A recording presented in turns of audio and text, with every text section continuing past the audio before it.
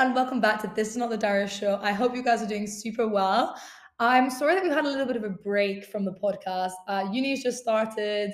Well, not just started. It's been a few months now. Life has been very hectic and busy. There's a lot of stuff going on, but we will get back into our swing of things and have people come on because I am super excited for today's guest, guys. She's very busy with her life. She's big in. I think we needed 3 times to reschedule this. Honestly, things kept coming up. But yeah, things kept. We're here in the end. We're here now. We're sat at a UCL. We're in the Selks bit. We're sat at UCL. It's now 9:17. We spent ages chatting. They're gonna kick us out the room soon. So I said 9:17. I meant 19:17. So 7:17 because I think it closes at 9. So we have to be on it. But I'm super excited, guys. This guest is so cool. We met at school. Anyway, I'm gonna welcome her. It's Cerys. Hi everyone. I was expecting a round of applause then, but obviously we're talking to a podcast. Yeah, so I'm Cerys. I went to school with Daria, and it's been 4 years since we've seen each other. We were just saying the last time we saw each other, funnily enough, it was actually at UCL. Yeah, it was. We did some invest in. Is it invest? Yeah, was it a politics one? I think it was it was lawmakers, yeah. It was what were they called? Lobbyists. It was talking about lobbyists. Yeah. I was in year 10. It was me and Dia, and then we were sat in lectures in the engineering block. If anyone knows UCL knows, and I remember me and Dia were chilling. Then we see you came late, I swear. Yeah. And then we're like, oh my god, is that Cerys? Because you'd moved schools at this point. Yeah. And then we just kind of hijacked each other, went to lunch. It was nice. Yeah, and then I swear me and my parents dropped you at the station. Yeah, yeah. And then you bumped into that celebrity. Oh my gosh, yeah, Olivia Atwood. Yeah, you bumped into Olivia Atwood from the station. Yeah, that was cool. Yeah. Oh my god, that is small world. And then we're back at UCL now. Cerys has graduated. Yeah, no. So I've just finished my degree at Warwick. I've now started a grad scheme at Deloitte. I literally only finished this summer. All hands down, Deloitte. Woo! Every Warwick student's dream. Yeah, honestly, it's not as serious as it seems. Yeah. It's been a transition, having to move to London and stuff, because obviously I didn't go to uni here. Yeah. So I'm living my best London life now. I feel like my whole TikTok page is just literally London hacks, London eats, stuff like that. It is so expensive. Honestly. Oh my gosh, that was such an adjustment going from the Midlands and paying maximum £3.50 for a pint to being lucky if it's £6 now, £5-6. It's you gotta ration things a bit better. That's because how long have you been in London? Because you graduated 2022, 2 years. This year. Oh my god, do you want to tell them what you studied? Okay, so a little intro, I did politics, philosophy, and economics, and I majored in economics, and that was by far just the best suited to me. And at Warwick, it's not a very creative university. Everyone's very much history, economics, sciences. So all of my friends did economics as well, and I don't know, the culture of Warwick was very much, or at least the economics culture of it was very much spring week, summer internships, get a grad job, drilling it in, networking events all the time. I'll be honest, I definitely wasn't as proactive as I should have been from the start. Really? Probably if I was to do it. That surprised me because Cerys basically so the theme of this, we're gonna go back to our 2 parts, guys, our OG 2 parts. The theme is professionalism isn't actually all professional. It's very much dependent on personal things. We're gonna just talk about that's professional work. Obviously, Cerys at Deloitte, which is if you guys don't know, Deloitte is pretty big in the finance world. And Warwick as well, the course you did is very much it kind of churns out econ kids and stuff. It's nice because I know quite a lot of people in London now, because everyone did pretty much the same thing as me, go in, get your grad job, move to London. But yeah, if I could do it again, I think I'd definitely start a bit more from the beginning and work out specifically what I wanted to do, all the avenues, because I think a lot of people get to 3rd year or 2nd year and be like, shit, why am I actually doing this degree? What do I actually want to do? Because what we were just talking about, when throughout your life, if you're at uni doing your A levels, the school kind of does the application process for you. They say, oh, it's now time to apply for UCAS. Submit your UCAS in. Maybe they'll advise you even on what uni to go to, check your personal statement, all of this stuff. But when you get to uni, it's like, what do I actually want to do? 100%. When did the grad schemes I want to apply for close? Like, you've got to be way more proactive going about it. 100%. 100%. And it is a very long process. But yeah, so it was a very much networking, all of these things at work, all of these societies that I just didn't participate in because I was too busy getting drunk. Like, my uni experience was very much a social one. Really? And I think that is the reason why in second year I applied to all of these internships, because like that's what you're meant to do.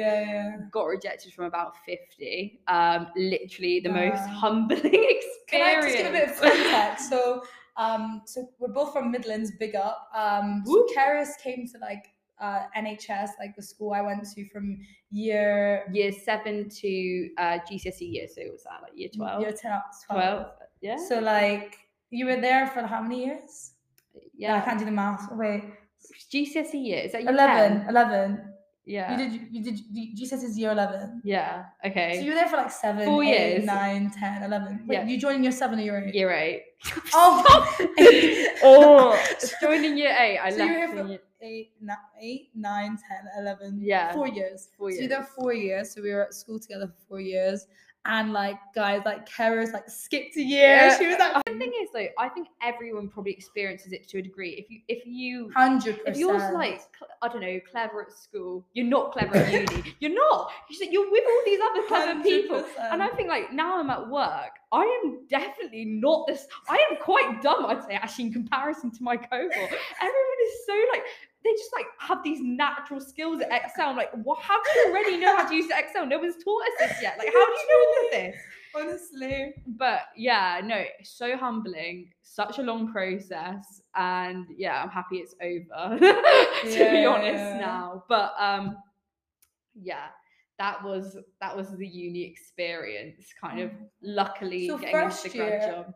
Was like. Also, why did you go to Warwick? Just out of curiosity. So I did it purely based off rankings. And it was highly ranked. I didn't get into Oxford law. Me neither, law. Well, now she's at Deloitte. It was also like just convenient anyway, because obviously I live in Northampton, had my car, so this is so bad to admit, my mum did my washing for me the whole of uni. I would go home every 1 or 2 weeks with my car full of washing, give it to my mum at the door, and she'd have it done for me in a night. And I came to my flat now because I'm living in London with uni friends, and I had to ask them how to turn on the washing machine. I've never done washing before this year. Yeah, I don't know. It's not like it's That's not a crazy. Flex. I would say like I severely missed out on some life skill lessons, but you know. Honestly, I think as well, people forget at school, uni is really what you want it to be. Like, for sure. As in, like, obviously, like for example, school are gonna say like uni experience like this, but actually, you might choose to like live at home. Like, for example, at school, they wouldn't really advertise to you that you go home like every 2 weeks, but like you really can carve out the uni life you want. I think it's also just there's so much that you learn about yourself, like how much staying in versus going out balance that you need, what your personal space boundaries are, how extroverted you are as a person, like your time management skills, things like that.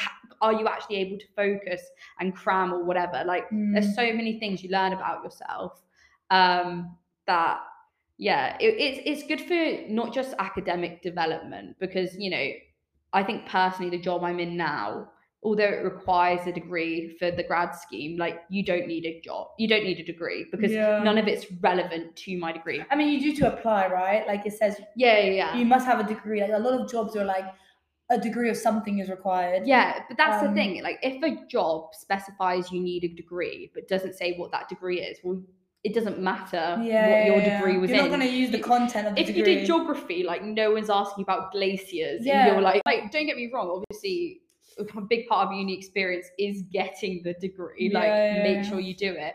But that is also just one half of it. Like so much more of it was social and the development as a person. 100%.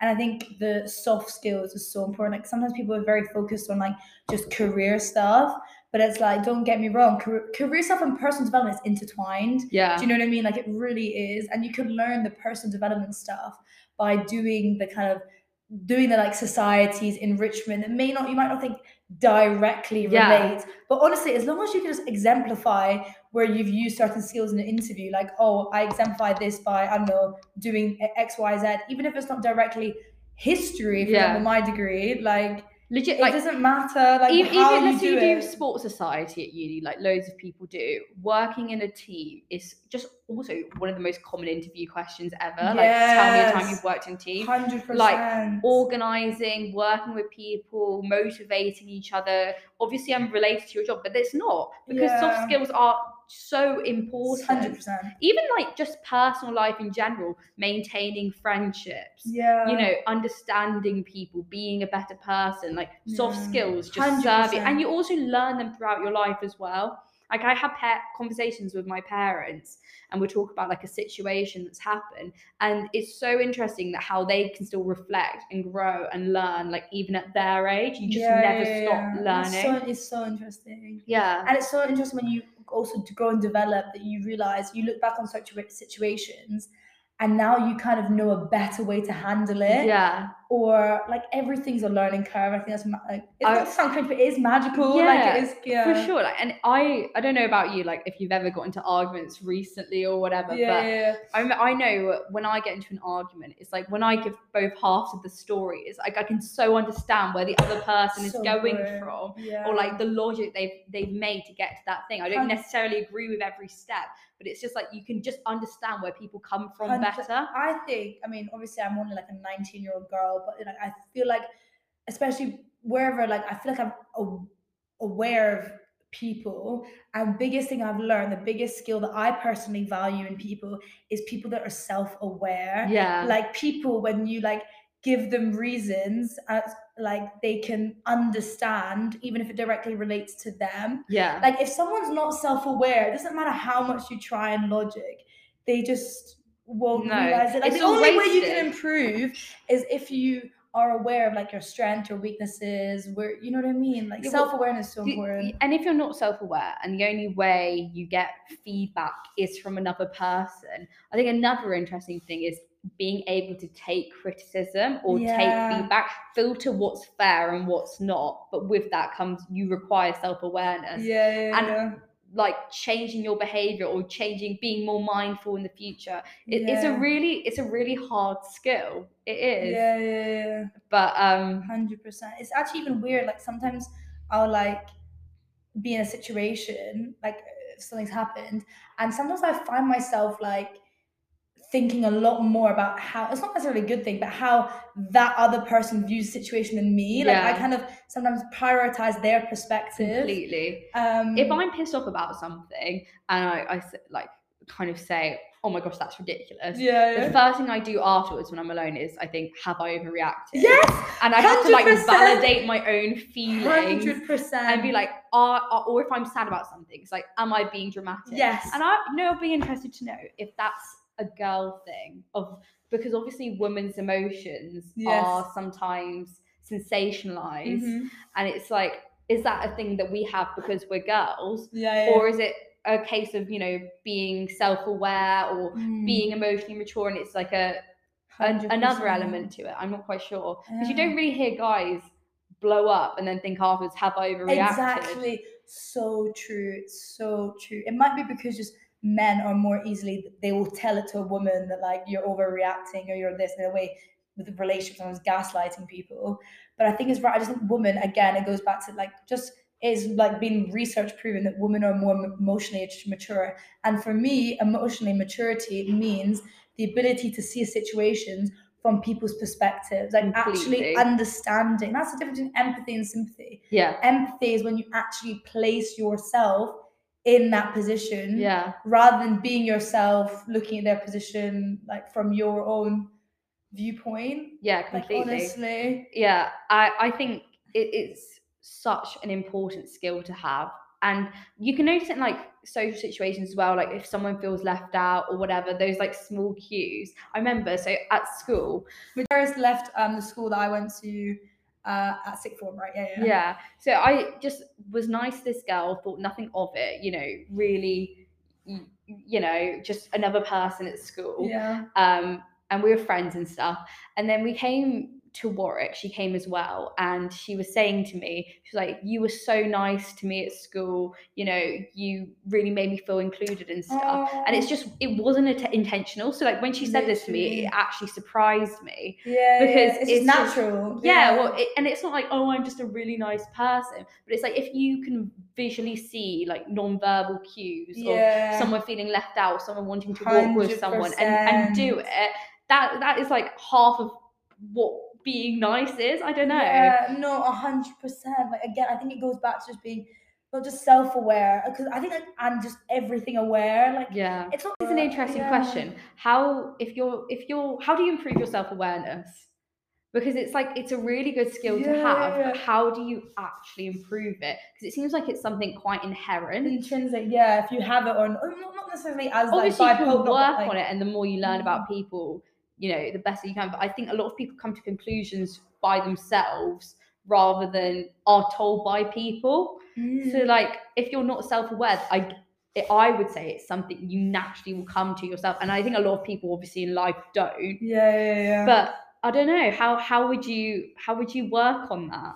Like being self-aware. I think it goes back to, again, making quality conversations with people, so then you just get to, I don't know, I feel like the more you invest in people, then you become more aware of yourself as well, because then you have more of a, like, you can try and understand their perspective because you actually know them. Well, just listening to people, listening to people, which again is quite a lot of hard trait. It's like listen, empathize. You understand why people have different perspectives, and you piece it together enough times that you have. I don't think there is like, I think with personality types or characteristics, a lot of people overlap. And you can meet someone, you're like, oh, I know someone similar to you. Or certain traits definitely overlap. And, you know, if you meet and understand enough people, you can fill in the blanks. 100%. And I think it's not even just like meeting people, like meeting people in person. Watching documentaries, I think has made me love documentaries. Like, that is literally even sometimes reality TV as well. Like it's actually education. This is what I say about Love Island. I really like psychoanalyzing relationships. Like, and this is what Love Island is. People call it trash TV, but it's like, no, that's psychoanalyzing relationships 100%. And seeing how people interact. Or, oh, he's not into her. She's like, these are the things you pick up. No, 100%. And I think actually, like, I'm not saying it's like the best use of time, but it's definitely not as trash as people make it seem. No, because that's how you interact with that certain like group of people. 100%. I actually think reality TV is, in a way, like, not like, it's actually kind of educational. I don't know why people say it's trash, because like, what's the alternative? I guess, you know, reading a book, which no one does. I don't know. I'm sure loads of people do already. But like, or watching something like, I don't know, Prison Break, Breaking Bad, some I would much rather watch a reality TV show. Yeah, same. You know what I think it is as well? I think it goes back to, some people don't like, I have a friend who doesn't like reality TV because she likes escapism, which is fun, which they almost like don't like to connect with the real world. But I think maybe we're similar. Like, I love to connect. Like, I really want to know everyone, everything. I've just watched like Love is Blind as well. Oh my god, I'm on episode something like 4 or 5. Yeah. What are you on? I finished it. Oh, don't tell me. No, I won't talk about it.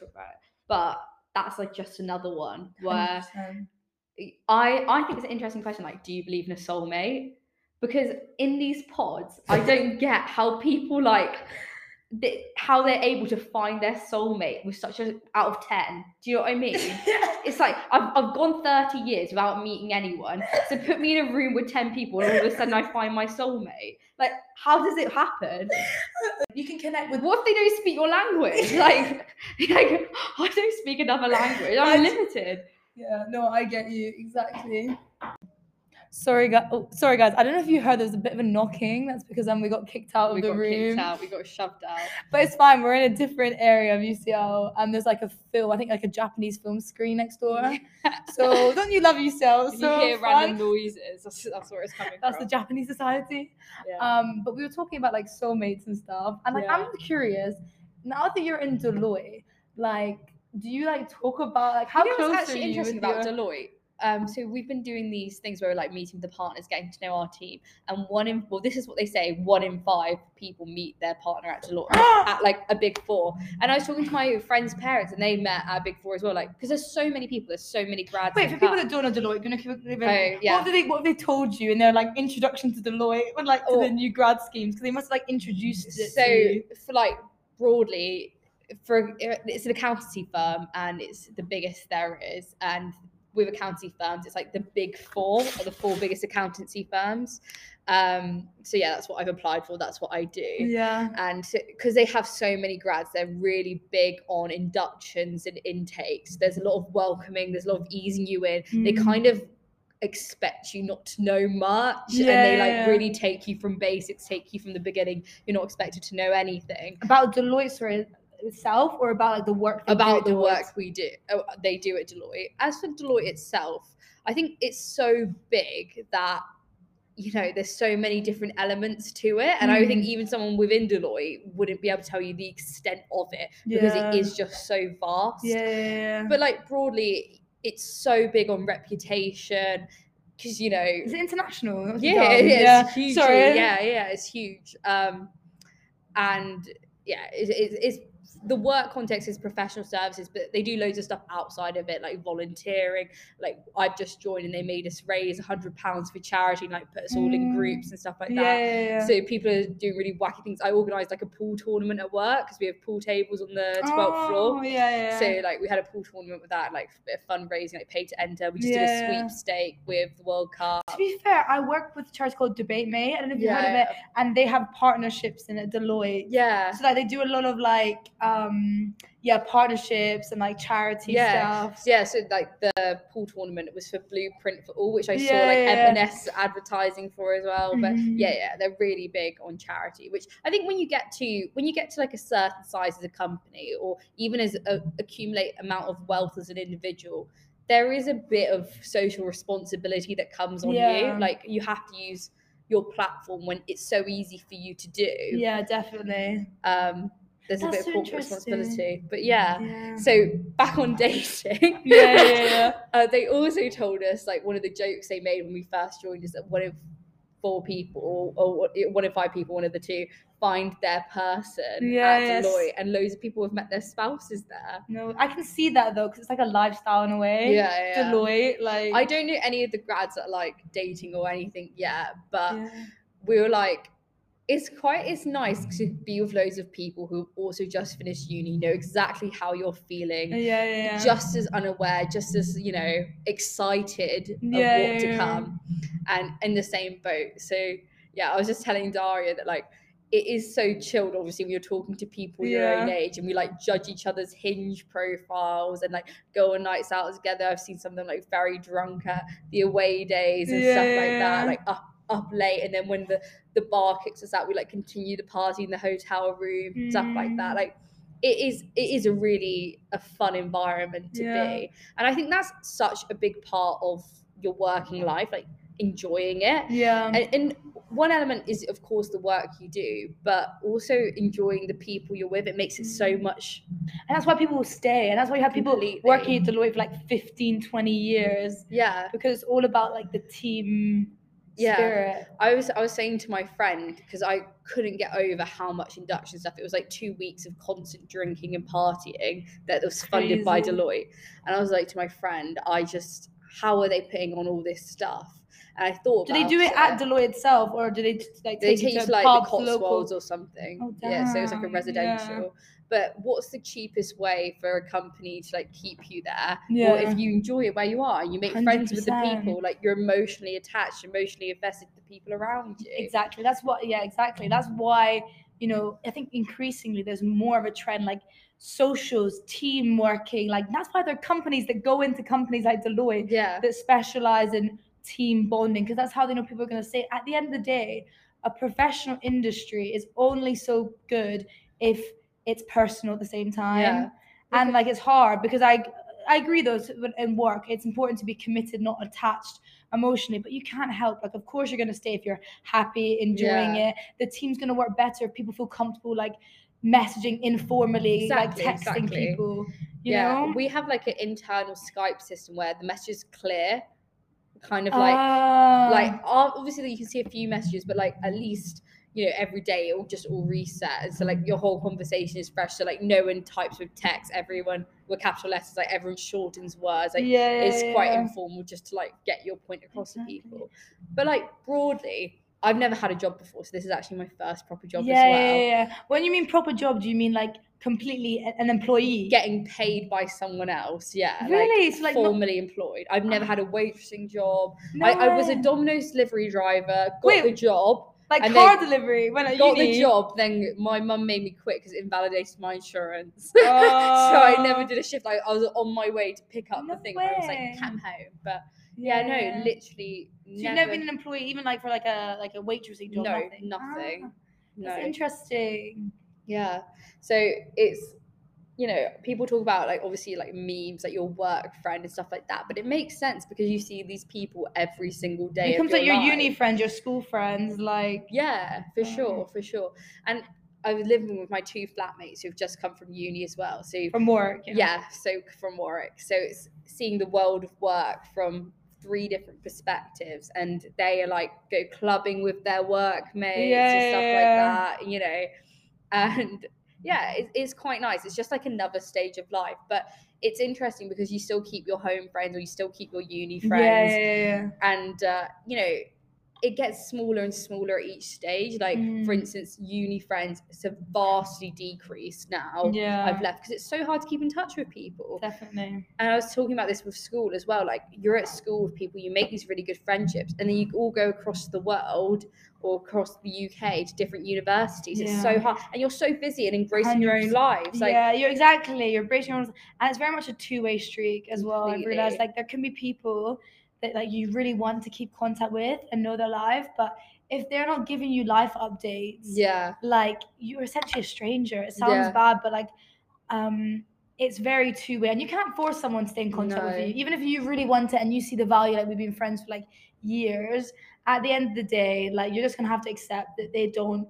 Maybe they don't. I don't think it's necessarily. I don't think it's necessarily that they don't value you, but it's sometimes more of like they're just also come to a natural end, and that's completely okay. So you enjoy your time together, and that's it. But that being said, obviously I've just moved to London, and I've strangely reconnected with quite a few people that I've not spoken to in years. Because they're also in London. It's like, oh, you're here, let's meet up. And I've had such a nice time. Like even people from NHS, like having a catch up, and you know. Shout out to all the NHS girls in London. Should reach out. Like honestly though, I'm so interested in how everyone's life is going, and the things they're getting up to. Exactly. I think, you know, friendships or even like people that you like just like see or know, it really does up and down in life, because life is like obviously life is short, but also it's long. Like just because you have and friendships kind of, or relationships with people, as long as you're both alive, there's no boundary to how long you can have that person in your life. I think so they really come and like not that they come and go necessarily, but it's almost like, for example, like me and you, like we haven't seen each other for 4 years, but then now it's like we haven't left. And it's so nice. And maybe it goes down as well just to your personality type. How easy is it for you to just like outreach people? Or feel comfortable, but also like when you've been separated from someone for like a long period of time, obviously you both go through your individual experiences and changes you as a person. Like I'm a very different person to when I started university for sure, but like there is an essence that goes unchanged, and you know you can reconnect about old times. Like for instance, there is not many people I can talk about NHS with other like from God knows how long, like 5 years ago or something, like more than that, like God, like 6 years for me or something like that. Like it's so hard. Exactly. And when that's an important part of your life, and you cherish it. Yeah, definitely. We were talking about this. We talk about the girls. I was thinking about that. Yeah. Me and Cerys, we literally had like a 2-hour catch up before we pressed record. That's why we got kicked out of the we were using up all of our content. So like, lots of these like our second time chatting about it actually. Do you want to start? Oh yeah, so we were talking about NHS, and for those of you who don't know, NHS is an all-girls school. And I think there's a lot of controversy about it. Like, should you send your child to a single-sex school? What effect does that have on their development? And we were kind of just talking about that because I think there's two sides of the story. Like, on one half, there's definitely a certain type of person or, you know, proportion of people that only mix with girls, have only been to nursery, and when they eventually leave, whether that be uni or sixth form or whatever, they find it hard to adjust. And, you know, who's to say what they would have been like if the alternative had happened? You don't know. But people blame girls' schools as not being an accurate way of integrating someone for life because, well, in the real world, it's not all girls.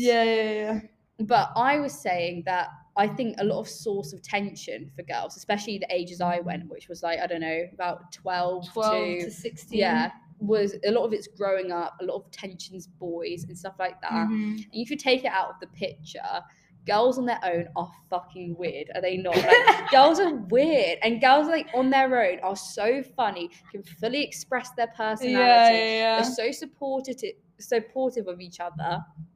And obviously there's girls' schools, and, you know, it's less, I think we were lucky. Like, I think it was a really good environment when 100%. We specifically were in.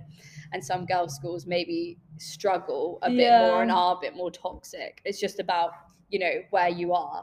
But definitely. I was just saying, like, the years I was at NHS are so crucial that for developing your personality and finding out who you are as a person. So if I was in a school with boys or something and they made fun of you for being smart or made fun of you for being weird, I would have put your hand up or being curious. Yeah, of being curious, asking questions. I would have repressed those parts of my personality. And I would have definitely changed because, you know, as independent as I am, I think there is that degree of male validation or something within you. Or just social validation. Social validation, true, completely.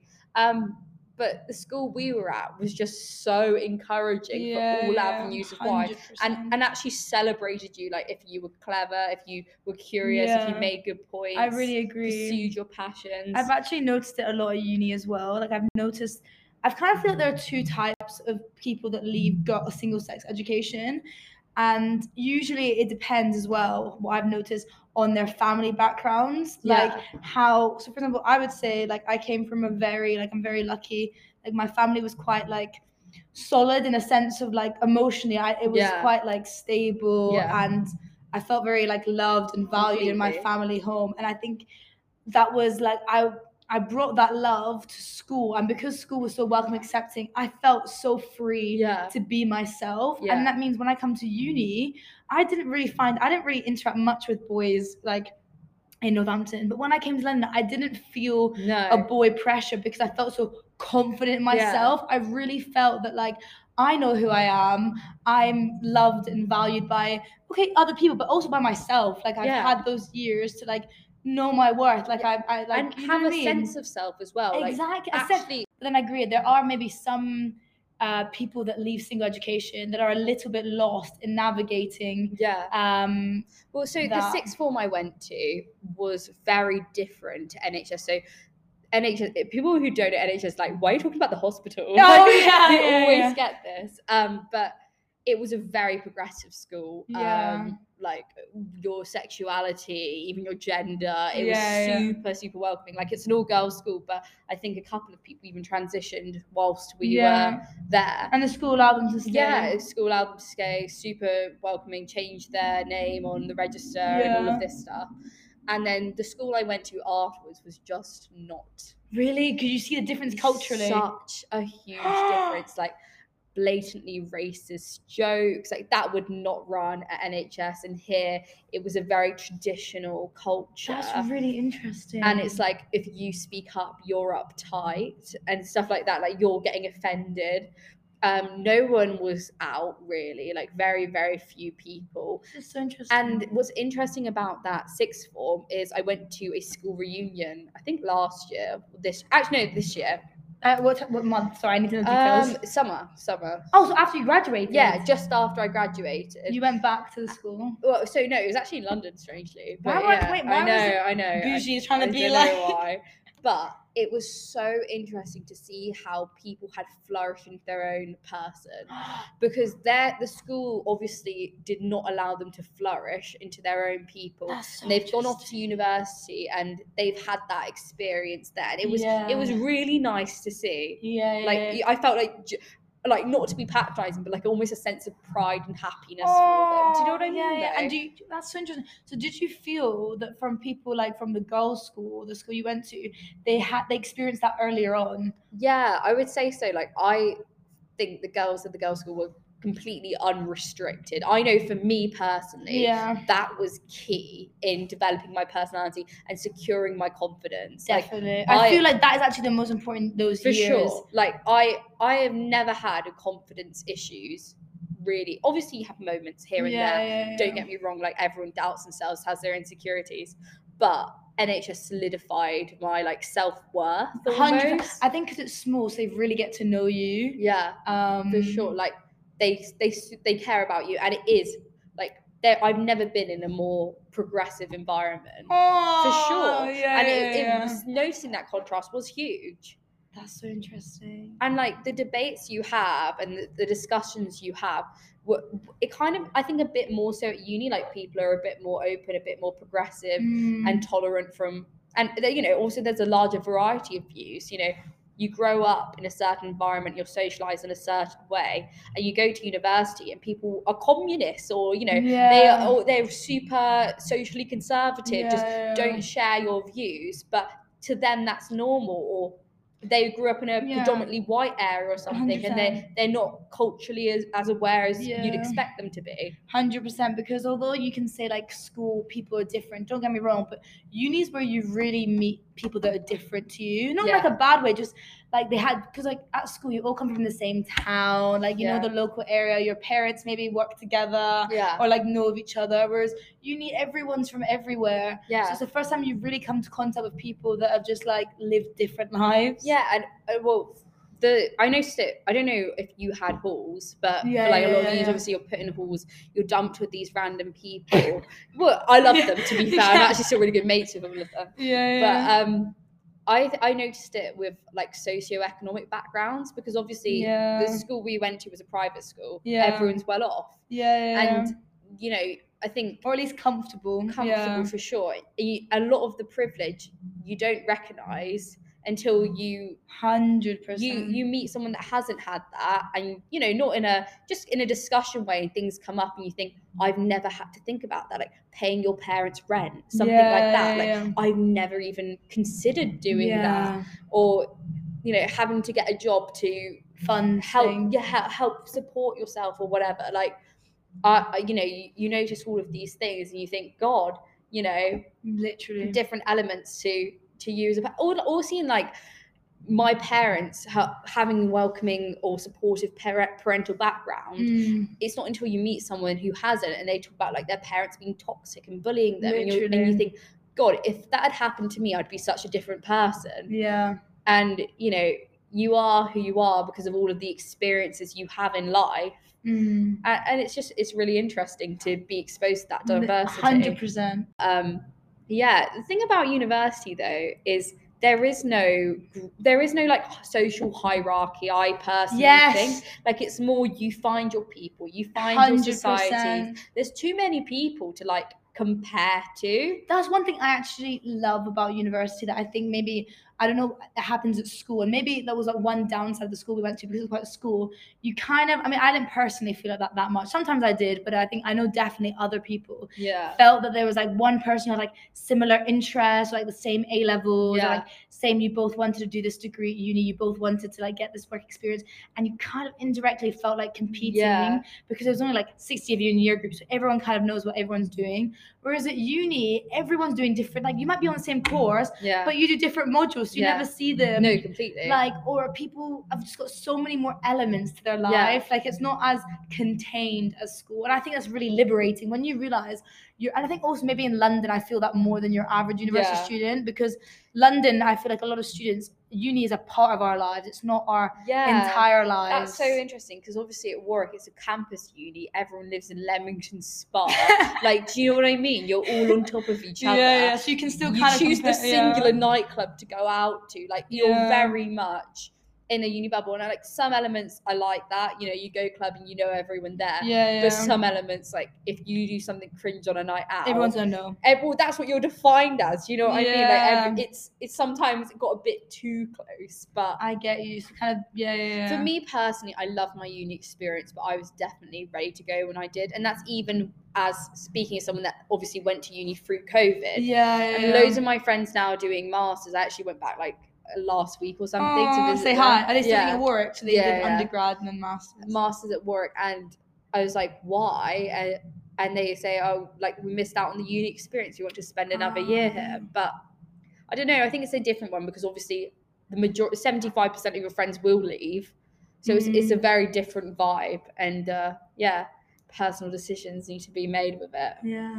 Oh my god, this is so interesting. I think we're gonna put a pause onto the part 1. Oh my god, this is such a good conversation. You enjoy it, Cerys? Yeah, I'm loving it. It's my first time on a podcast, but like it flows so well. It's so nice, just a chat, really. Exactly. And we were saying like, Cerys, what would be your dream job? I think that's my dream job is like being a comedy panelist on a politics show, like Mock the Week or something. Oh, that's gonna happen. That'd be so cool. I would love it. That's like when I make my billions and I'm like looking to retire and enjoy myself. No, that's so cool. Okay, join us in part 2. We're gonna have just like more. We're gonna talk a bit more about Deloitte. Talk about like personal and professional stuff that you didn't know as well going into like the working world. Like, that'd be interesting, and just like general stuff that like. It's so interesting to talk about, but no one really opens the discussions on. Stuff you wouldn't know or think about when you're making this transition. Okay, see you in part 2, guys. Bye.